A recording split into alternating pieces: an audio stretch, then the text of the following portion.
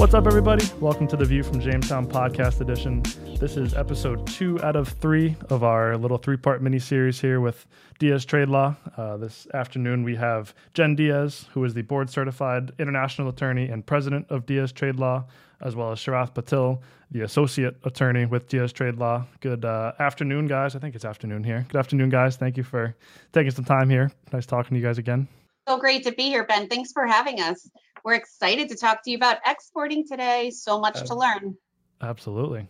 Welcome back, Jen. Obviously, this is episode 2. So if you haven't listened to the first episode by now, we highly recommend going backtracking and listen to our importing episode. But we're welcoming Sharath for the first time. So good afternoon, Sharath. Hi, Ben. Nice to meet you.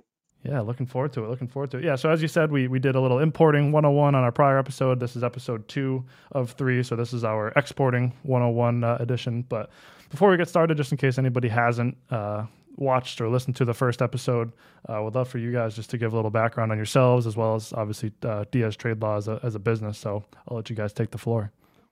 Sure, thanks so much for that. Diaz Trade Law. We have a combined 6 decades of experience when it comes to regulatory consulting and issues with federal government agencies. So we have a broad range of attorneys, and we're strictly specialized in import-export transactions, anything from compliance, but normally to urgent issues. And I call ourselves the 911 operators of trade. Typically, our clients call us in a panic, and something is horrifically wrong with a federal government agency and there's trouble. And it's up to us to use our relationships and know-how to help fix whatever those issues are and to make it better.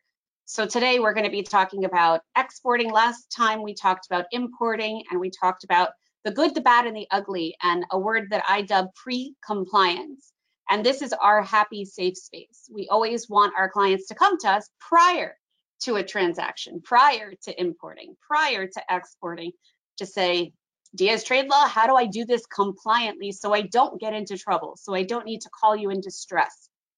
And those are wonderful calls, but typically it's about 15% of our business. It's pretty low in comparison, because normally who wants to call an attorney, right? Unfortunately, we don't have the best reputation, but we're good guys, I swear.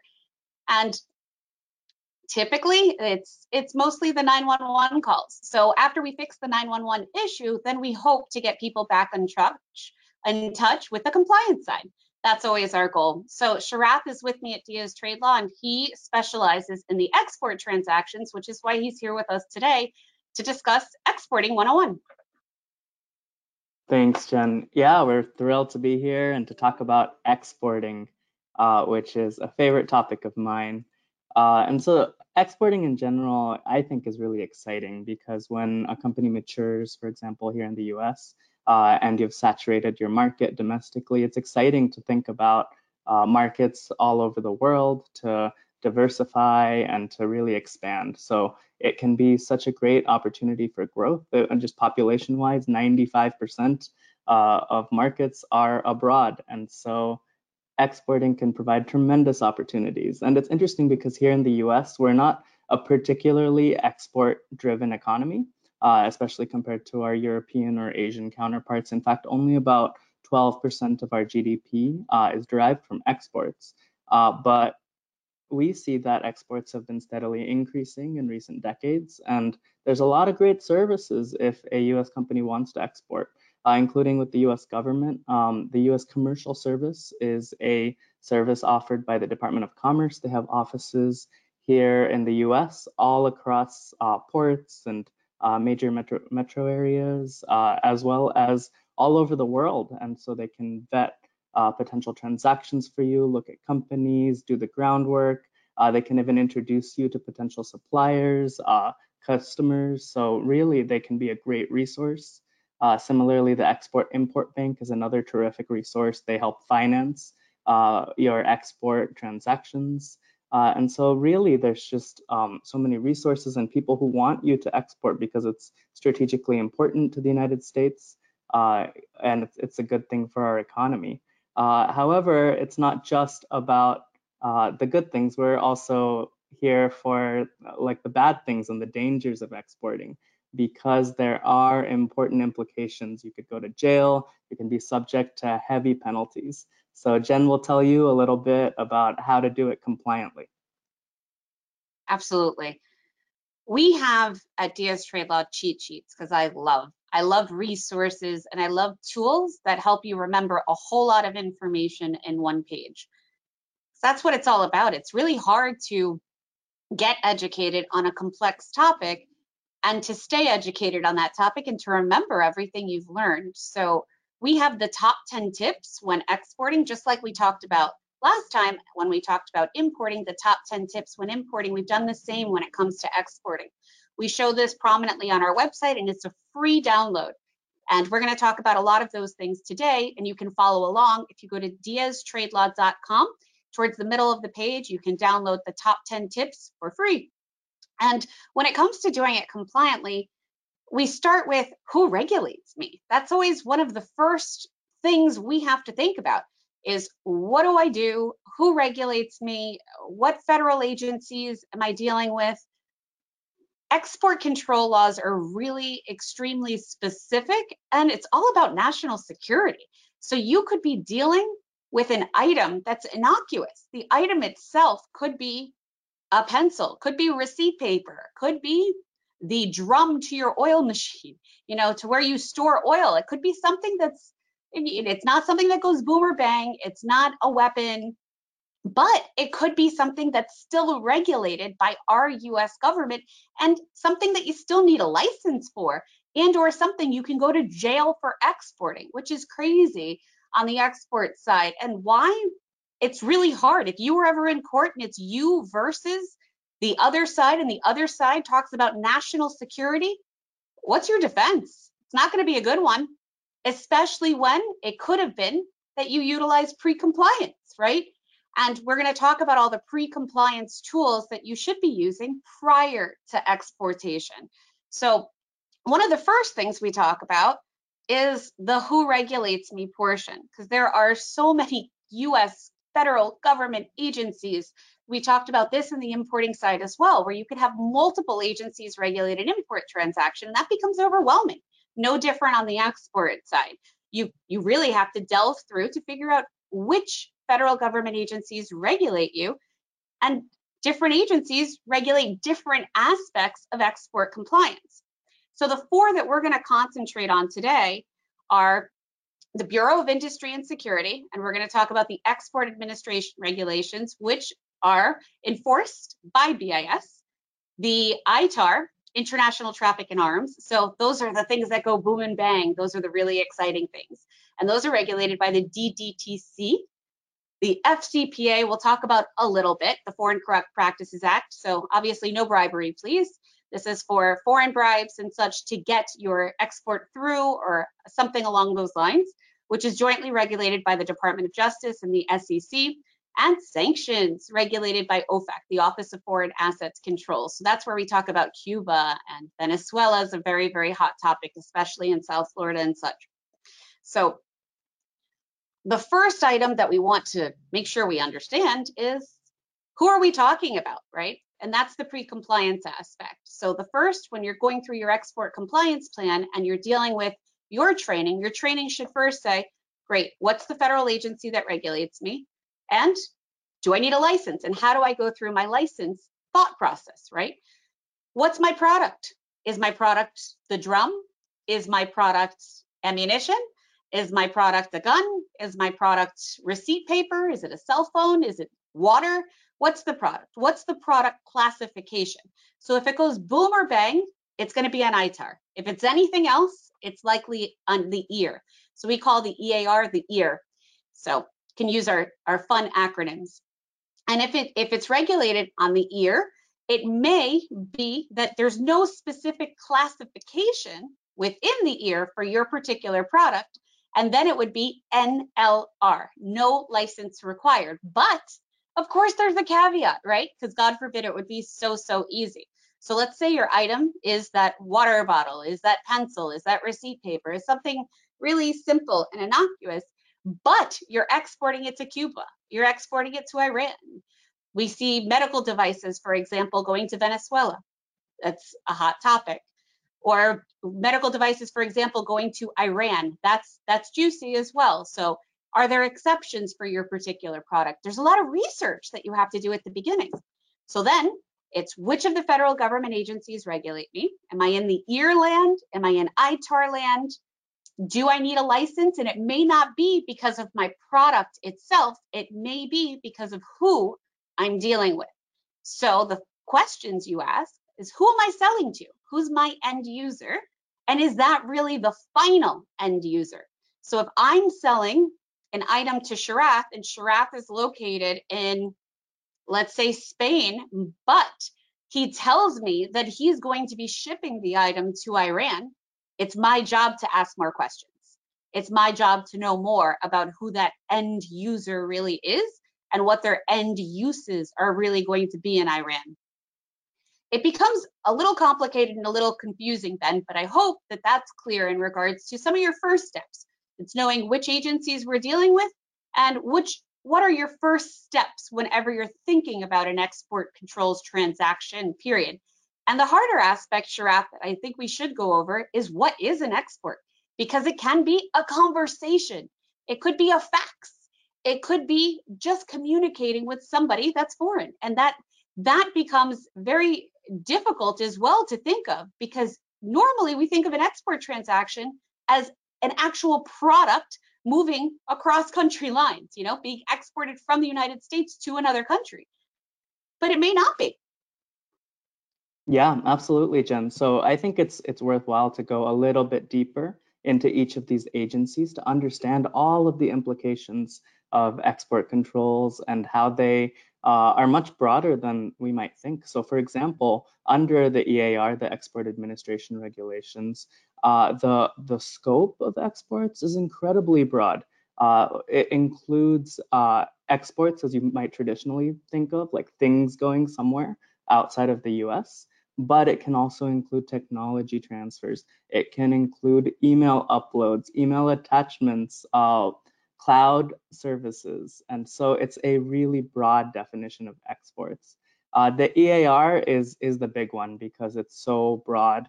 It includes chemicals and encrypted technologies and certain additives, certain technologies. It really runs the gamut. It's a really, really broad scope, and it includes all of the technologies that are associated with producing these products or providing these services. And the scope, everything that it's included in the EAR is listed in a list called the Commerce Control List, or the CCL. And we see in the CCL that they're each assigned codes called Export Control Classification Numbers, ECCNs, and a lot of commonly controlled technologies under the EAR have an ECCN associated with them. However, there's also a catch-all provision called EAR 99. And so we see that even if your product, your proposed export isn't specifically listed, it can still be controlled by the EAR. And meanwhile, so isn't that fun, Ben? I mean, let's go back for 1 second there. You have your ECCN that's in the CCL that's also within the EAR that's regulated by BIS. Do you see why we love acronyms here, Ben? Is that fun or what? Simple. Yep, it's an alphabet soup for sure. And so some more letters is ITAR. And of course, these are the things that do go boom and bust. These have defense implications. Interestingly, it's managed and enforced by the US State Department through the Defense Directorate for Trade Controls. And so they have a list called the US Munitions List, or the USML. And on this list is all of these weapons, defense-related technologies, services, blueprints, technologies. It's all specifically listed.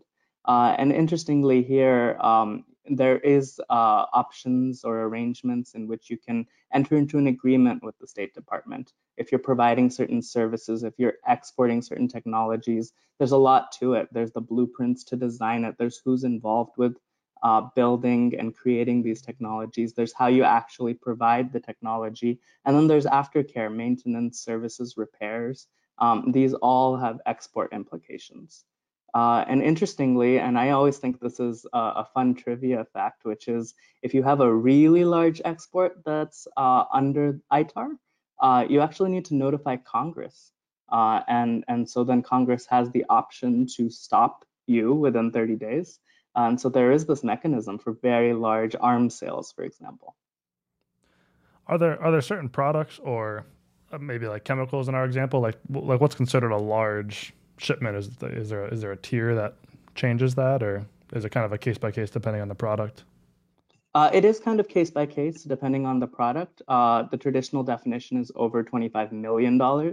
And so that we're talking about a very small category, and it usually happens when you're selling arms to another government, for example. And so we don't have too many cases of that that we see. But who would think that you have to communicate with Congress prior Right? to engaging in an export transaction?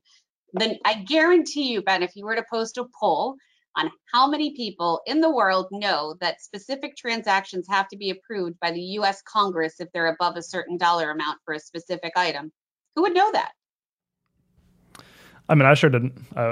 If that was a true or false question, I probably would have said false. So, And you are the majority of the population, no different. So the bottom line here is it's extremely technical and not necessarily common sense, because a common sense individual would not necessarily think that you have to work so hard or go through so much in order to determine whether a particular product does or doesn't need a license, dependent upon who it's going to.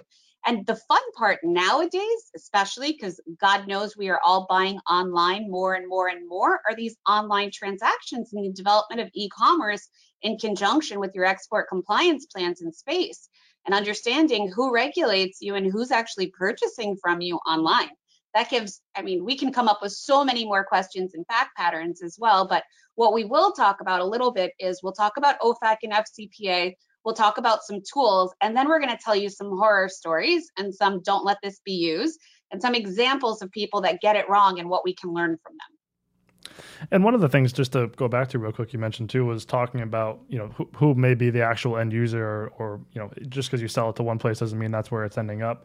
I'm sure that's a common thing with us in the chemical industry, is especially businesses like TCC, and I'm sure many people that are listening to this, whether they're in a similar industry as us or maybe doing something similar, products that we sell are so high up on the supply chain they could be used in a variety of different applications, whether it's paints and coatings or adhesives or whatever the case might be. So in terms of a company, say like TCC or some chemical company that's selling these raw material, these commodity type products, how much due diligence needs to be done on average, for a similar business? Is it just understanding where it's going, what it's being produced, or where that end product might be sold? Or how far would you recommend, really looking into it and doing your due diligence ahead of time? Sure, I think Sharath and I can both weigh in on this. Most companies we recommend have what's called an end user form. Basically, when you're selling anything to anyone, you normally have at a minimum a commercial invoice, right? Well, before that, you should have a PO of some sort. So what vetting do you do of your customer in any way, shape, or form? So in the chemical industry, for example, Ben, fill me in. When a customer of yours orders, do they typically have a phone call, have an email, fill out a purchase order online? Is it an online transaction? How much info do you normally know about your customer on a typical basis?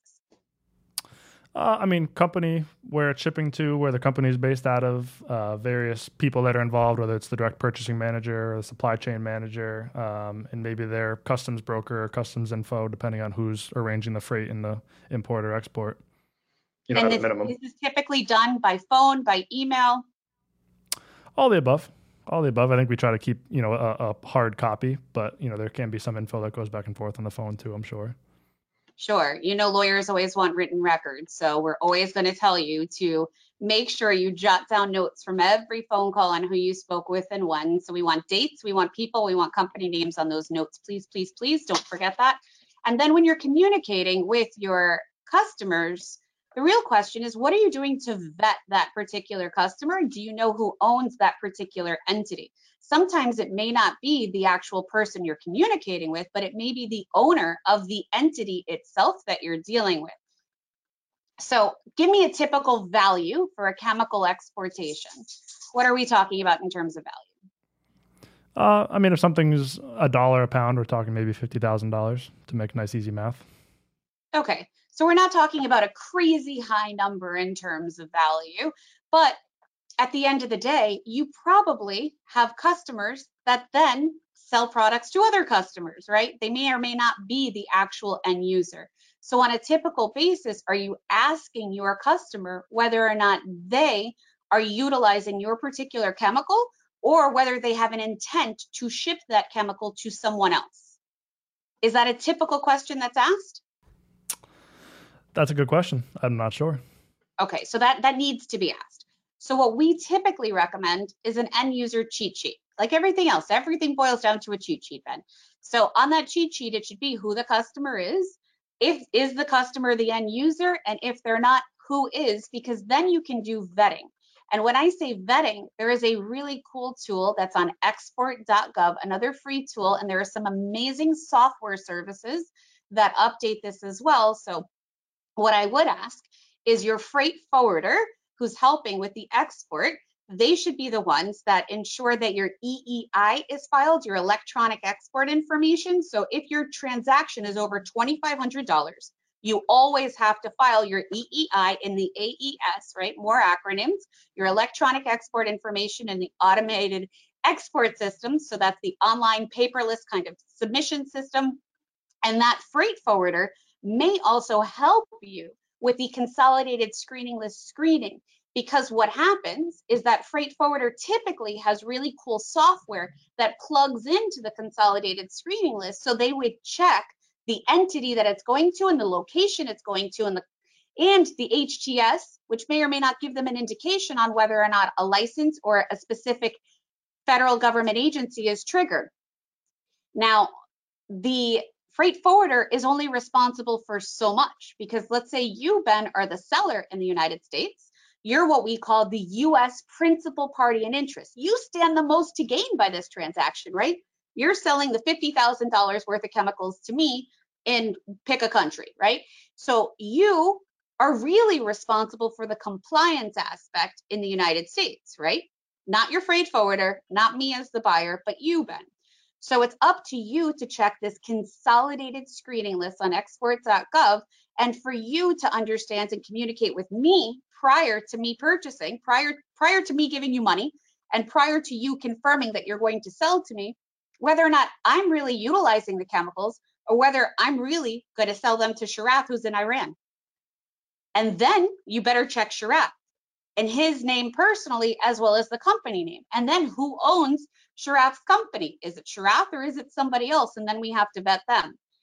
It becomes a lot and cumbersome sometimes when you think about all the things that you really should be checking. But there are two different aspects to this. One is, do you need a license to export the chemical to me? And two is, can I actually pay you? Because what happens, and some of our clients freak out, oh my God, the government just blocked my bank account. They took $1 million from me. What do I do? Well, that sucks, right? You don't want the government to freeze your assets, or you don't want a bank to freeze your assets within your bank account. And there's a possibility for that to happen if you didn't proactively in advance screen that you can receive money from me. And that's separate and apart from the license aspect. So OFAC is who we think of as the money guy, and BIS is who we think about as the license guy. So BIS, do I need a license to export whatever the item is? And OFAC, can I get paid by this particular person, and is that okay? Especially if they're in a sanctioned country. So it winds up getting a little fuzzy. So one of my pro tips when it comes to the consolidated screening list is there's a section within it where you can check a name, which is great.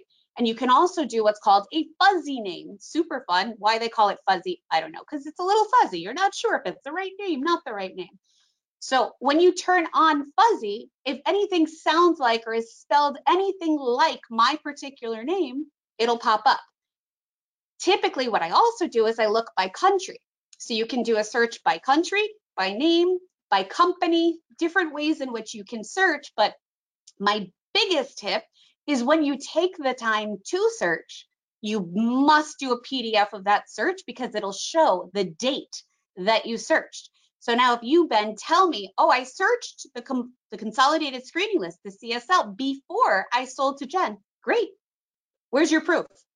Oh, but I'm telling you, I searched it. I'm a good guy. Of course I searched it. It doesn't weigh as much unless you can show me, well, show me your records for this transaction and show me proof that you searched it. So I really like to see that PDF in your file for this particular transaction.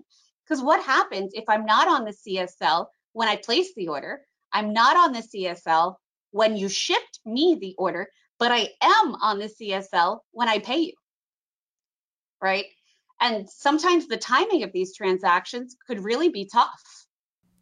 Yeah, that all makes sense. There's certainly a lot to think about and understand, and makes you appreciate everything that goes on in the back end when it's easy. It sounds easy to go get the new customer. It sounds much more cumbersome and equally important, but a little more time intensive to do the vetting and everything like that. So you can see why maybe companies maybe would lean against exporting or not look at it as a primary business avenue, because there is a lot that goes into it. Not that it's not a very potentially lucrative opportunity. It's just there's certainly a lot more that goes into it than just staying in the States. Two aspects to that. One, your sales guys hate you, unfortunately, but it's normal because the sales guys just want to make the sales and you can't blame them. But your compliance guys should always overrule the sales guys. And two is, what's your internal process and is management on board? Because you're right, exporting is tough. And if you get this wrong, jail is a potential, which is horrific. But if you, the sales guy, are so anxious to make the sale and you forget or don't care or intentionally don't care about compliance side, you personally could be liable in addition to the company having liability, which is so tough. And it's an important aspect to think of, which is why this is one aspect of the law where you just can't learn about it and think about it. You have to have a written practice on how you comply with it. Because if BIS, for example, the Bureau of Industry and Security, was to come to your facility and say, show me your export compliance plan and how I know that I can trust you when you're exporting, so that you do the end user, the end uses, the consolidated screening list searches, you vet your particular customers, you know when a license is or isn't required and which agencies regulate your particular product. And if you can't show them an actual written process that shows and documents the steps, the sales guys can't run the show. The sales guys have to be able to put in the order for the compliance guys to say, yes, it's okay, or no, it's not okay. And if you're doing this online, same thing. People can request that you ship them chemicals, but there should be a yes, no before you just say sure and take their money right away. It should be we'll review the order first and advise whether or not we have questions, don't have questions, or can accept. It's a very tricky slope sometimes. And some people have specific countries blocked in their computer systems. And they say, if you're from X or X country, sorry, I just don't sell to those particular regions, period. And that may be the right solution for some companies.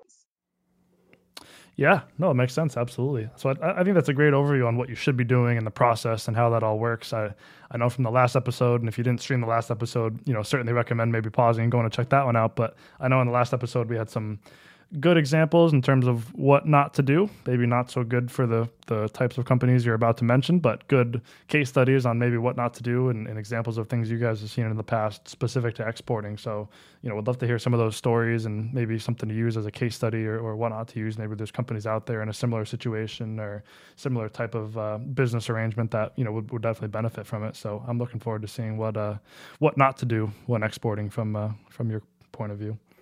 Absolutely. If you violate the EAR, criminal, you can have up to 20 years of prison time or up to 1 million in fines per violation. And administratively, 300K per violation. You could also lose your export privileges. ITAR, criminal of 1 million per violation and 10 years in prison. Civil, 500K per violation, loss of export privileges also. And OFAC completely differs by program. So Venezuela, Cuba, Syria, Iran, for example, all different. And the Trading with the Enemy Act, 90,000 plus per violation. So now you see these as the per violation. And when we get into the examples, think about these numbers because they could be way higher.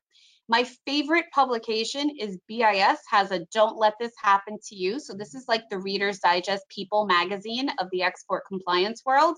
So if you ever want to know the horror stories of what happens, we're going to give you a little dive, but you can do a major deep dive and read it. It's a phenomenal reading. You get to see the worst of the worst in terms of penalties for the last few years and what's happened. And this is an amazing publication that BIS sends out typically annually. And it's all these amazing case studies. So Sharath is going to go through some of them with you.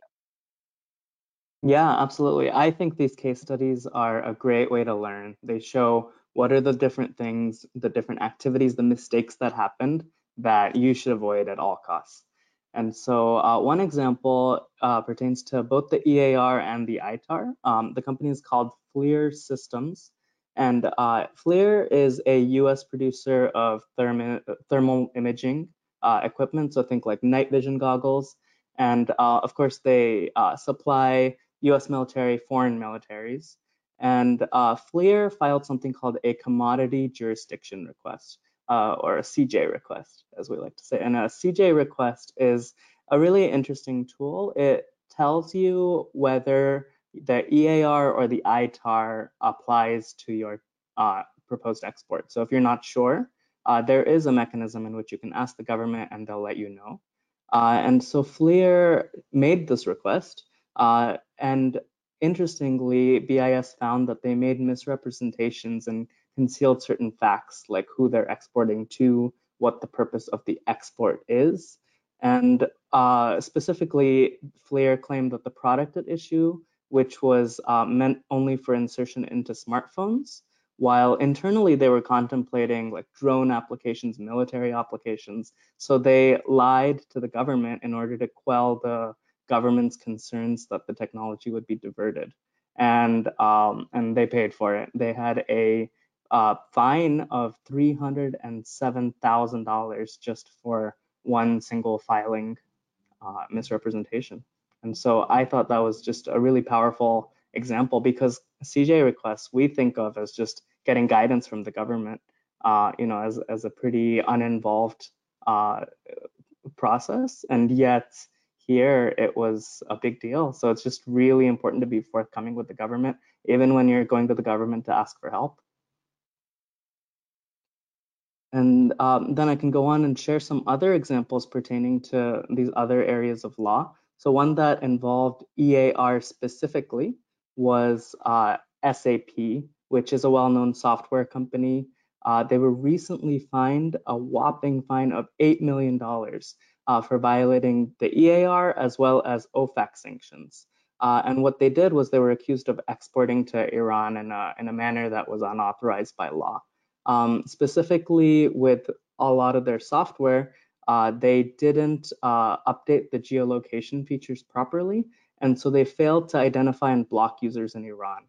And by doing so, they violated US sanctions laws, the EAR, and what's interesting is they did it compounded, because it wasn't just one, the whole thing wasn't just one violation, it was for every instance that it happened, and so the fine just really added up. And interestingly, this was an $8 million fine after they discovered the issue and then voluntarily disclosed it to the government. So there's a mechanism we're going to talk about in a little bit called a voluntary self-disclosure.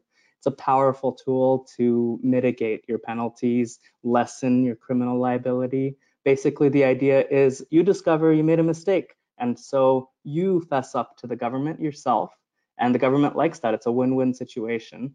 And here, SAP discovered it, and they said, let's share it with the government, and they did. They were still fined $8 million, but it could have been way higher had they not done so. Yeah, it's amazing to think about. Obviously, I think being in the chemical industry, we're certainly biased to thinking of exporting as physical product, whether it's a bulk tanker or packaged in drums or totes or bags. But thinking about exports in a fashion of like a piece of software, something that can just be deployed via the internet immediately, it's maybe something that at least I didn't think of. I'm sure you guys hear a lot of people saying that, they don't consider software or these non-tangible things as an export, but it certainly makes sense that it follows on, all the same regulations and is subject to, like you just mentioned, some of these pretty high penalties if you don't follow the law, even though it may not seem on paper that it applies. Now think of conversations. Yeah, it's very expensive. Exactly. And we're finding this IT issue to be a repeat occurrence and repeat violations across sectors. And so, for example, with file sharing cloud servers, this is a problem we see all the time. Honeywell, very well-known company, they were fined under ITAR because they accidentally exported, in the sense that they transferred drawings of certain components of aircraft to multiple countries and people who shouldn't have seen those blueprints, including a lot of users in China. And so this was done because the file sharing wasn't secured. It was not controlled who can access these files. And the State Department found that sharing this information posed a threat to national security. And so they were fined, and Honeywell also participated in a VSD process. Amazing. Yeah, one of the things you had mentioned, I know with that most recent case too, was these voluntary or proactive disclosures on violations or what a company might consider a violation. I guess how does that process work, and what is the recommendation from your side on, if a company thinks they may have had a violation, whether on purpose or accidentally, whatever the case might be. What is that process to get that ball rolling and say, hey, we might have made this mistake, and what does that process look like? You'll be happy to know we also have cheat sheets for you on this. So we have 3 articles that Sharaf and I have written about the ins and outs of filing voluntary disclosures with Census, with BIS, with OFAC.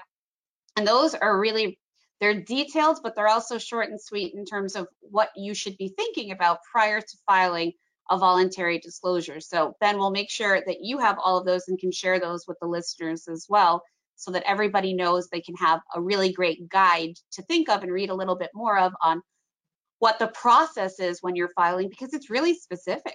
So let's imagine worst case scenario, Ben. You did something wrong, and you as an individual, so we'll play out a specific case that's a recent case as well. So you as an individual, and you had some co-conspirators, of course, you diverted millions of dollars worth of chemicals to Iran's oil and petrochemical industry, right? And you did it, and you had a specific scheme, and this is you doing it on purpose. This is like really, really bad. So this is the worst case scenario. So you have a company in the US that's basically just a shell company, and you and your co-conspirators are using a specific money exchange system to avoid sanctions. And what are you doing? You are sending products to the UAE, and what are they doing? Diverting it to Iran. And what are you doing? You know about all of this, and you're helping to facilitate it. So as illegal as it comes, right? Because we know the end user and the end uses are not good. And this is your time before the government is investigating you to fess up. So maybe you have some guilty feelings and you say, all right, it's time. Maybe I'll fess up. Well, if you fess up, that doesn't mean you get away scot-free all the time, because you were pretty bad, right? And I mean, if you didn't fess up, which is a specific case where one specific guy, and this is individuals, he didn't fess up, right? So we got 20 months in prison. That sucks, right? I mean, to me, your freedom is worth a lot, right? I mean, I think it should be. And not to say he didn't get fines as well. So, but 20 months in prison, what's the value of that, right? So now let's say you did fess up beforehand, before the government was aware of your acts, and before anyone was investigating you, you may have gotten away with no jail time and just penalties. That's a big deal. So it depends on the specific violation. So what I always say is, before you submit a disclosure, you must, this is not like potential, maybe, you must have counsel involved. I don't care who it is, but it better be somebody who's knowledgeable about the federal government agencies and about how to submit a proper disclosure. There are specific timelines. So let's say, Ben, you submit a disclosure, but you don't provide all the juicy details that are a necessity for a disclosure, right? And then the government says, thanks so much for giving me this intel, but I'm not going to treat it as a disclosure because you didn't do it right. You didn't submit all the juicy intel that you had to submit within the time frame that you had to submit it by. So thanks for the juicy info. You don't get the benefit of the disclosure because you didn't do it right. You didn't have the right people on your team to disclose. How bad does that stink, right? To me, that's one of the worst things. That's a nightmare. Why would you ever want to disclose and to tell on yourself if you're not going to reap the benefits of doing so? So bottom line, if you believe you've committed a violation, whether it's horrific, as I just told you, as the example where Ben is purposefully diverting, right? Or if it's innocent, right? What we see a lot of are I just purchased X and X company, and during due diligence, I realized they did something wrong. Great. Well, what are you going to do differently for the future? That's the first question that's asked, right? What does your export compliance look like right now? Where's the deficiency in your current export compliance plan, and how do you fix it? Because during due diligence with that particular company before closing was a great time for you to think about it, for you to check into it, and to make that company disclose before you purchase them, right? If you're waiting till after you purchase them and it's your problem now, because now, Ben, you own Sharat's company, but when you were doing due diligence on Sharat's company, you didn't bring in an export compliance expert. So they didn't ask the right questions or look through the right documentation. So they didn't realize that you made a big mistake, right? So now, Ben, Sharat's company is your problem. So Sharat gets to throw the buck. It's all your problem now. So now you disclose to me, BIS, and I say, all right, Ben, so let's talk about your processes. What's going on here? And then, Ben, you're a multi-bazillion-dollar company, and you acquire another company and another company, and the same thing happens over and over again, where your due diligence during the acquisition process was not sufficient to realize that there were violations. But after you acquire the company, then you think you can just keep reporting to BIS over and over again. Let me tell you, they are pissed when that happens. And they get very, very upset, because the thought process behind a disclosure is, I'll think about giving you a free pass. But guess what? This involves national security. It's not a joke. It's not a laughing matter. So what processes do you have in place so that I can trust you again? Because once you break my trust, good luck getting that back, right? So do I have to cut you off from exporting? Do I have to force you to get an export compliance professional on your payroll? Do I have to force you to show me your export compliance plan and your corrective actions? What do I have to force you to do so that I can trust you again? Because I'm not happy with your processes, right? And that's one of the worst things that can happen, right? Well, to me, the worst thing, let's be real, is jail time. That's the absolute worst. But it's also really bad for you to think about using the voluntary disclosure as a routine matter of course practice. The government's not happy with that.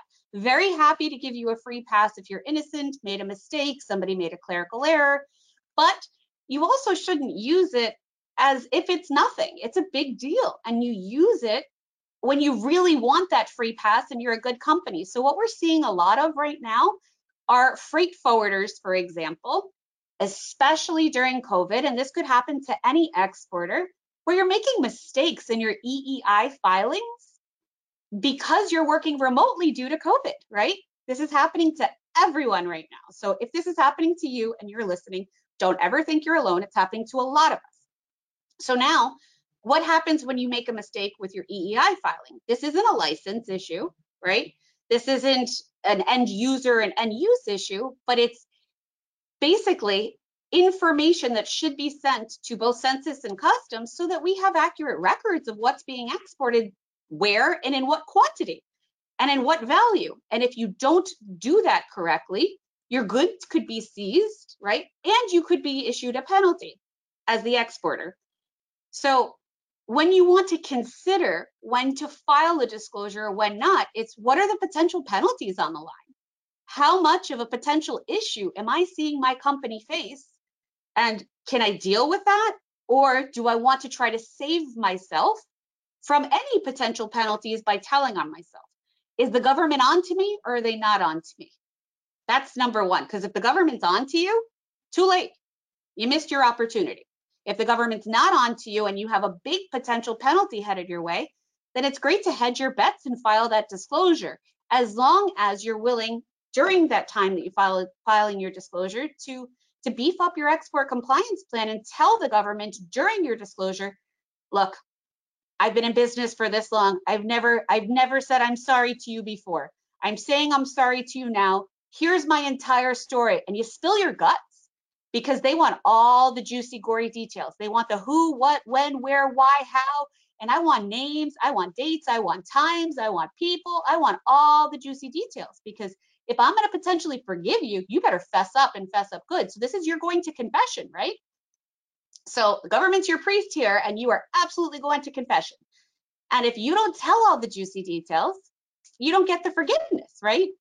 But if you do, great. And it happens quite a bit where we file these disclosures after having serious conversations with our clients. Is this the time you want to use your free pass? Is this it? Is this the worst mistake you've ever made? And if so, what do you also really want to consider? And this is the value of getting a lawyer involved. Did you do this before? Because if you did, you want to cover all the previous mistakes as well. Because like we talked about on the import side, you have a statute of limitations, right? So you want to cover all that past stuff as well, and you want to put that into this disclosure as well. So something we highly recommend is getting your ACE data. So we talked about this on the import side, your automated commercial environment data. You can get it for your export transactions as well. So if you import and export, you can sign up for reports for both. We have amazing webinars on the tools that you should use and what you should actually have in each of those reports. Because then if you made a mistake, Ben, on an export transaction and you said, I think I made this previously, we can get a report of all your export transactions, right? And then great, let's identify which ones you screwed up before. Let's circle all of them and let's fess up to all of them because we're going to make this disclosure count. So it's a very precise kind of thing. It's not something you take for granted. It's not something you take lightly. You have to take it seriously.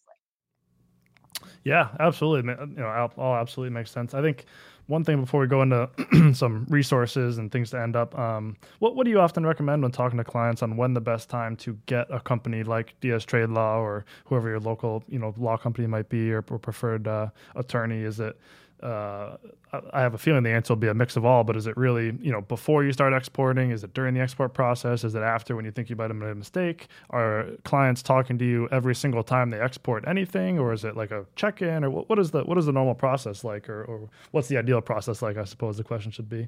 Love the question. So to me, you have to think about it a couple of different ways. So let's pretend, Ben, it's your company and you just started this company and you're green. You've never exported before. You don't know what BIS is. You don't know what OFAC is. You're not the right person to handle export compliance. Not going to happen. And I'm not happy with you handling export compliance. So if you talk to me after you do and you have violations, I would have yelled at you for not having help sooner, right? But if, Ben, you tell me I'm starting a new company, but I've got a team of 10 people and one person is a badass with compliance. They know all the agencies. They know when a license is or isn't needed. They're on my team. And they developed a mini handbook for us on exactly what we're supposed to do when and how we vet transactions. And they put systems in place that go to our sales team. So this is how we're starting. Great. I would love to review that and confirm that you're all good and send you on your happy, merry way. But if you come to me in the first instance saying, I'm a small entity with an amazing idea. This chemical is needed in this country. It's phenomenal. What an amazing opportunity I have. Love it. I'm very happy for you. But what are you doing compliance-wise? It's not that big of a deal, right? I have a forwarder. They'll deal with it. No, they won't. They're not your external compliance department. So I have a bad instance of having to yell at people that think that the transportation service providers are actually external compliance providers. That's not what they get paid for. If you're trusting your freight forwarder to vet your transactions for you, vet your suppliers for you, vet your customers for you, that's not their job. So if you have a team in place that you trust and that has the requisite knowledge and know-how on your team, I love it. Then maybe you want to do a compliance checkup once a year. That's pretty much the most I would ask you to do. But if you have nothing, then I highly, highly, highly recommend prior to exporting, you get the right team in place. And if it's not going to be internally, that's okay. It's not a necessity that you pay an employee a full-time salary and benefits to have this type of program in place. But it is a necessity that you have it. If it's external assistance that you're receiving, there's nothing wrong with that. But if you do none of this at the beginning, you are sure to call me in a 911 situation, and then I can tell you it's going to be triple as expensive. So I'm happy, but you're not going to be happy. Yeah, makes sense. I think that's good feedback for people and a good, obviously a case-by-case basis on what level of involvement needs to be had. But no, I think that makes a lot of sense. Wrapping things up, I know we talked about a lot of different resources and agencies that are out there. I know we had a great list on the import side of resources to use, things to read, newsletters to get on. Obviously, on the import episode, if you scroll down to the show notes, all of those resources are there. I'm sure we can do the same thing with this episode. We'll have a full list down in the show notes. But what are some of the best resources out there? Whether you're I think you called it a compliance badass, which should be someone's official title. That's a great business card title. Or if you know nothing about exporting, what are some of the best resources to use? Perfect. So one, you have to pick a law firm that you know, love, and trust. Hopefully that's us. At diaztradelaw.com, we have a whole export section, and we have a whole lot of blogs just on exporting and trainings on exporting. If you're brand spanking new, highly recommend Export 101, a simple class that gives you an overview and background. I also talked about our top 10 tips when exporting. In a week or so, we're going to be doing our Export 201 class. So Sharath and I will be talking about what needs to be in your export compliance handbook and what your processes should and shouldn't include. And that'll discuss as well when to file your disclosure, who you need on your team and who you need externally if you don't have them on your team. All the things that we talked about, how you put that in writing to develop an actual process and getting senior management involved. So I would say in terms of Diaz Trade Law resources, to summarize, we have a blog, we have a monthly newsletter, we have webinars, and we have our top 10 tips cheat sheet. So we'll send you all those links to have in your show notes. And then we have the BIS Don't Let This Happen to You guide. You have to look at this. This is external to us, but it's phenomenal. It's a great way, unfortunately, to scare the business owners. So if you're the compliance professional, and you want to get senior management on board to understand the value of your position, which is keeping everybody out of jail and penalty free, I think you have a lot of value. So to me, I always say to the compliance professionals every year in your company that no one went to jail and the company did not receive a penalty, you deserve a raise. You did your job. So at the end of the year, you tell your boss, nobody went to jail this year and you didn't get a penalty. That means I rock. That means I am a compliance badass. And I need a raise and I need a bonus because I did my job phenomenally. And hopefully you have all the record keeping / and you have your export compliance plan in place. Then when it comes to export.gov, so many great tools as well. They have great trainings that I highly recommend as well. And they talk about the elements of an export compliance program, all the things that should be in it that we're going to go into depth with, that we'll share with you. And also the consolidated screening list, which is on our top 10 tips when exporting, which you'll also receive. So to me, those are some of the basics that I would highly, highly recommend, along with our 3 Bloomberg articles, which is when you have a disclosure, what you're supposed to do. When you decide it's my time to get my freebie, it's my time to go to the government agencies and make my confession, right? So how do I do it appropriately? Those 3 guides I think are phenomenal. So that covers the pre-compliance side and the, oh no, I made a mistake, how do I fess up appropriately? Awesome. Yeah, great list of resources, a lot of stuff out there. Obviously, I think you guys do a fantastic job with your own website and blogs and webinars, and that's all incredibly important, as well as obviously the resources that are provided from the government itself. So it sounds like there's a lot out there and really no excuse not to make sure you're checking the boxes off. You said it, Ben. No excuse. Well, thank you both. I really appreciate you guys being on. Obviously, this is the second of our 3-part mini-series. We have Importing 101, the episode prior, and then we'll have our next episode here coming up hopefully in a couple weeks. We'll get them recorded and released here in a very short time.